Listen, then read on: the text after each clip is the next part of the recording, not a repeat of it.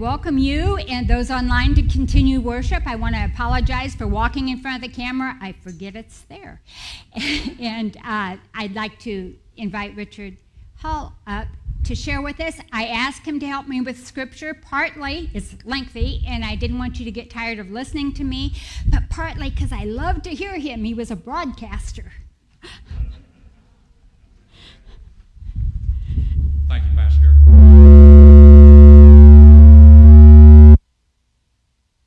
Comes from the Old Testament, the book of Genesis, very early in the book of Genesis, and it's one of the first great stories I remember from Sunday school.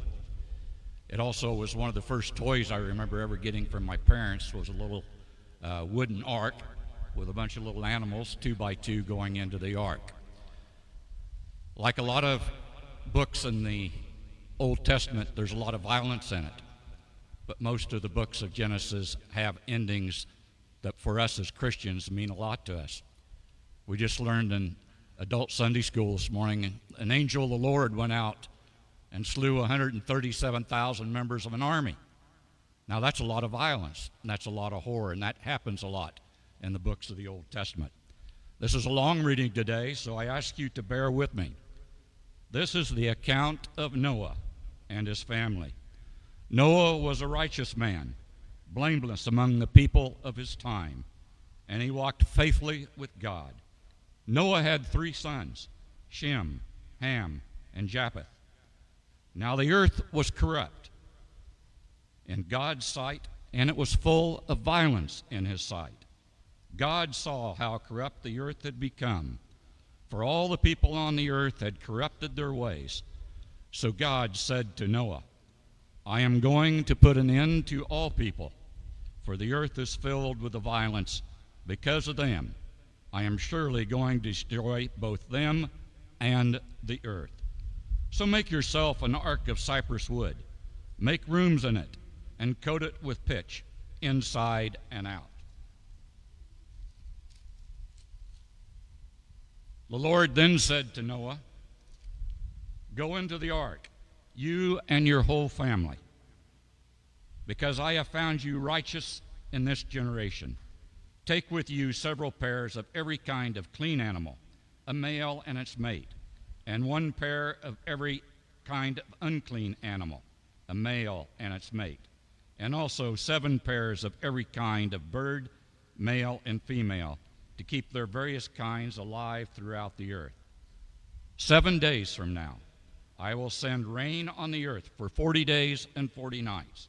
And I will wipe from the face of the earth every living creature that I have made. And Noah did all that the Lord commanded him. They had with them every wild animal according to its kind, all livestock according to their kinds, every creature that moves along the ground according to its kind, and every bird according to its kind, and everything with wings, pairs of all creatures that have the breath of life in them. The animals going in were male and female on every living thing, as God had commanded Noah. Then the Lord shut him in. For 40 days the flood kept coming on earth. As the waters increased, they lifted the ark high above the earth. The waters rose and increased greatly on the earth, and the ark floated on the earth, and all the high mountains under the entire heavens were covered. The waters rose and were covered, to a depth of more than 15 cubits. Every living thing that moved on land perished. Birds, livestock, wild animals, all the creatures that swarm over the earth, and all mankind. Everything on dry land that had the breath of life in the nostrils died. Every living thing on the face of the earth was wiped out. People and animals and the creatures that move along the ground and the birds were wiped from the earth. Only Noah was left, and those with him in that ark.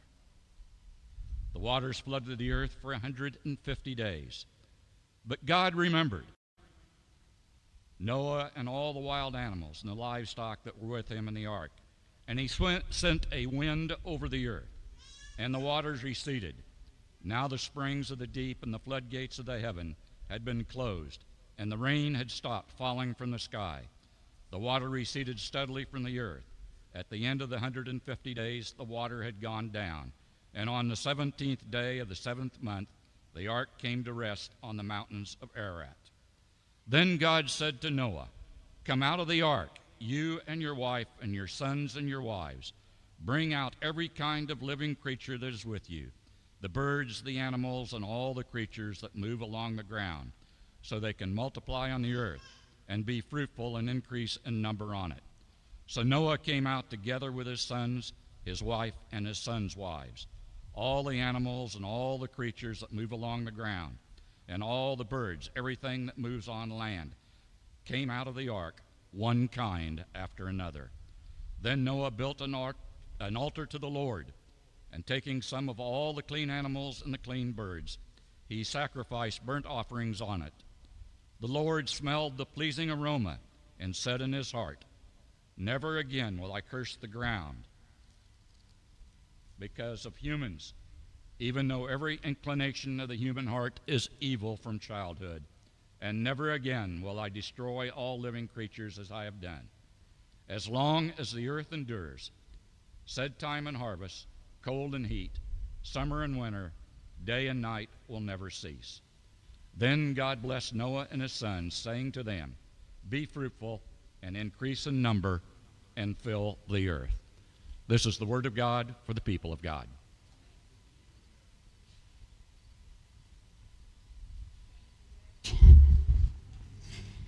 I've had 4:30 since 4:30 to prepare. He's had since 10:25, so I think he did a wonderful job.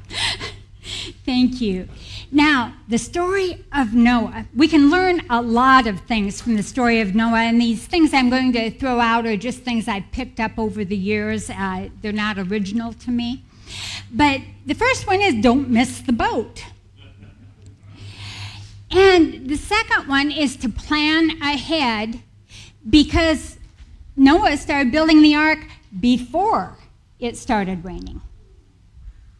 Another one is to listen to God, not the critics. Can you imagine the kind of flack his neighbors gave him when he started that project? Another one was the ark was built by amateurs, the Titanic by professionals. I just thought that was cute.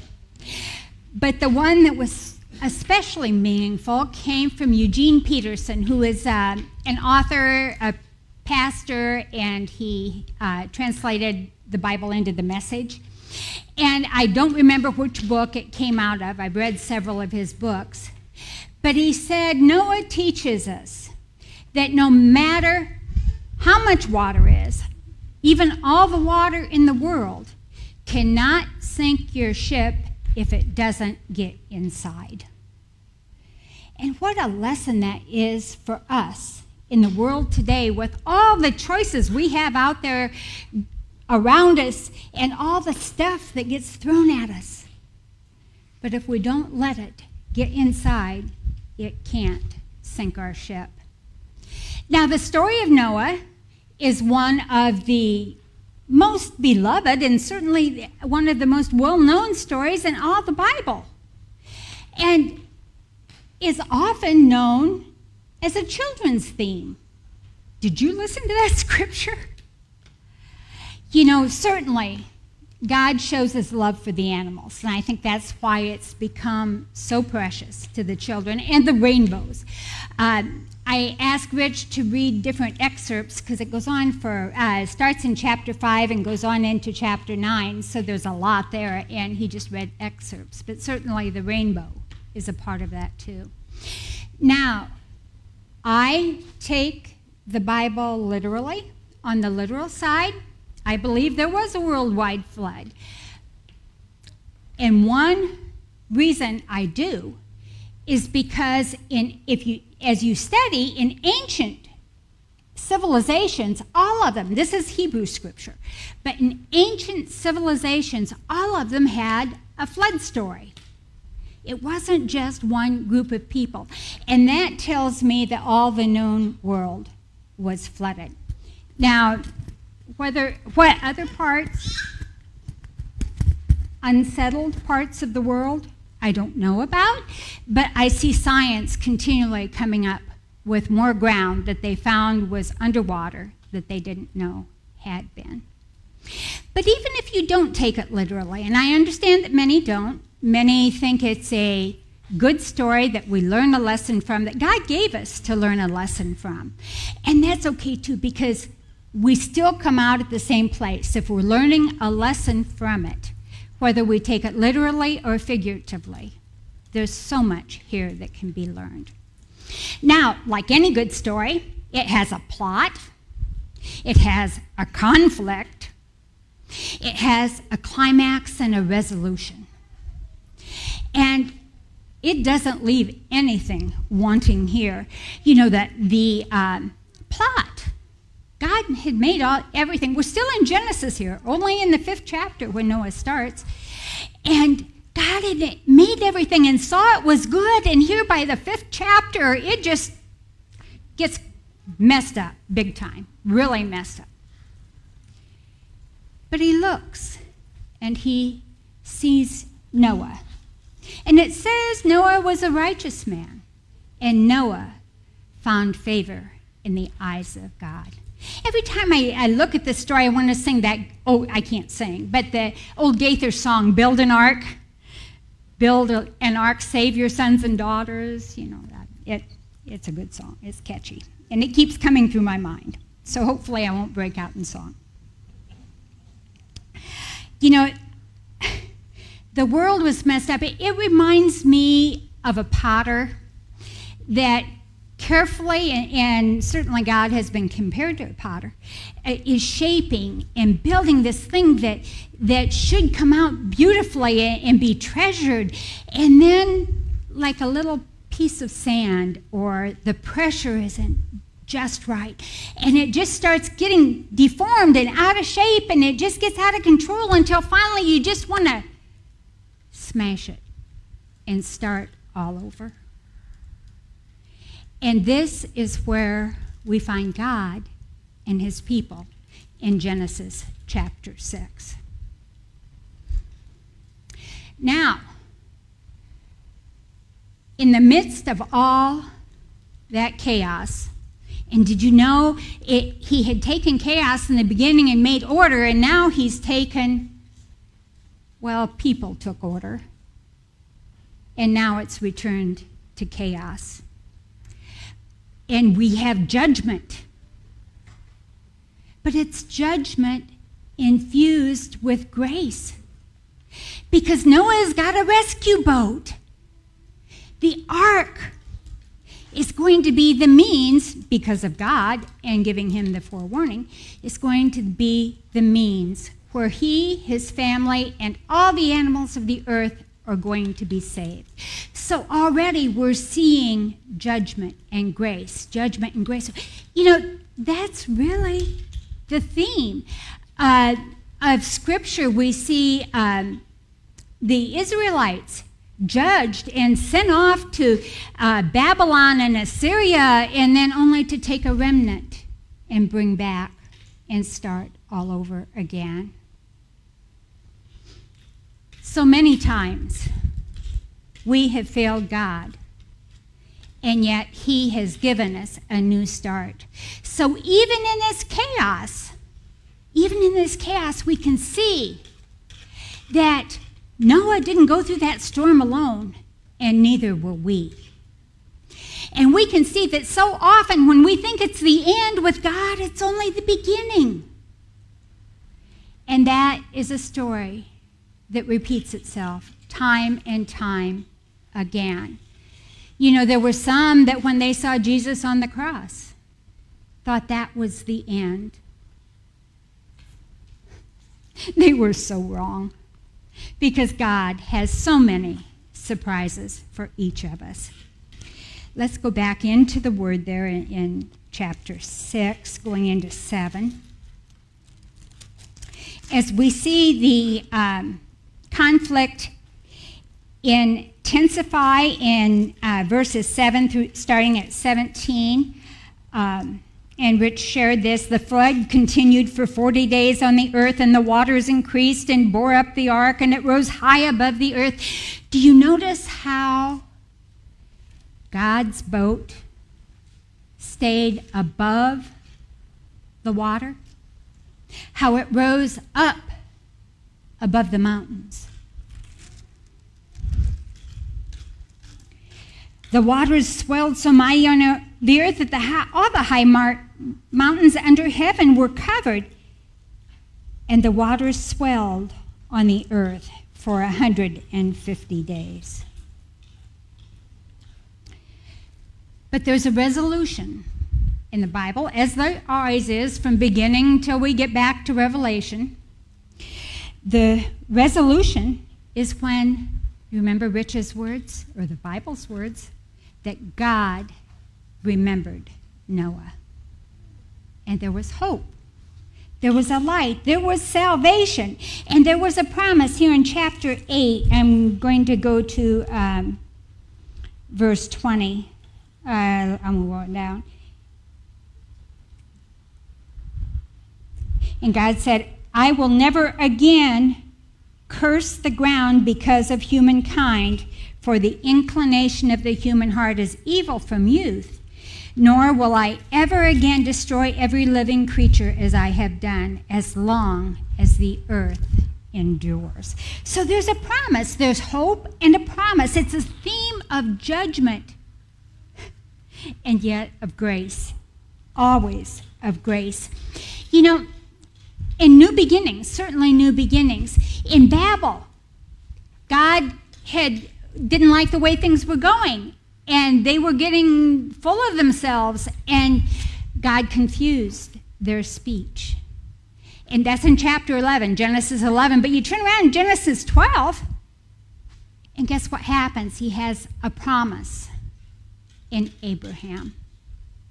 So there's a theme that goes on throughout the Bible of judgment laced with grace.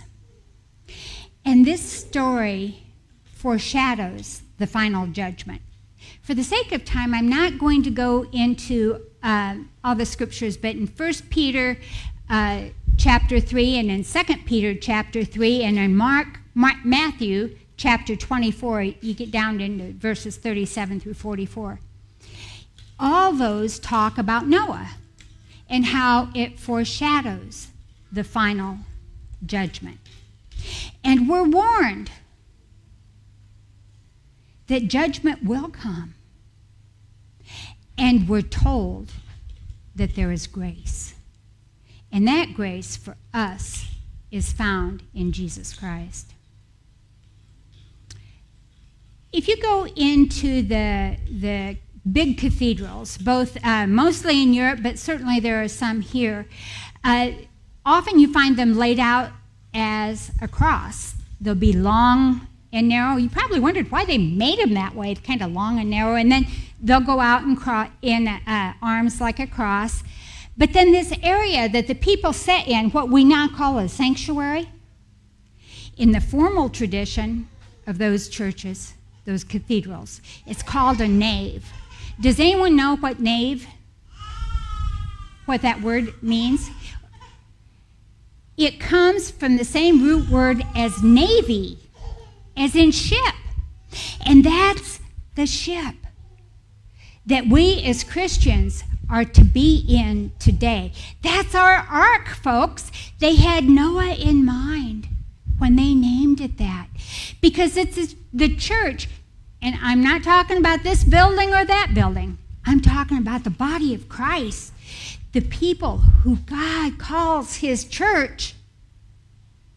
We are that ship. We are on that ark of salvation. And we need to be here. I mean, we should be here all the time. But especially in those storms, this is our place of refuge. And this is when the storm is over that God is going to remember us and say, come out of the ark. We see salvation in the Noah story, salvation of a remnant. We remember the Passover story, and remember the lamb's blood that they put across the doorframes of the Hebrews so the oldest son would not die in that plague. That was their salvation. And yours and mine are in the blood of Jesus Christ on the cross. Noah is a story of salvation, of God saving a remnant no matter how bad it gets. And it leads up to that final judgment. You know, on the cross, God says, even though you're unfaithful, I'm always faithful. On the cross, God says, even though you let me down, I still love you. That's what our cross tells us. Now, in every message, we are supposed to send you out with a challenge for the week. And when I thought about this morning, what challenge am I leaving you with? First and most important, if you haven't accepted Jesus Christ, do it now. You don't have to tell me. You don't have to tell Chad. You have to tell him. And if you already know Jesus Christ is your Lord,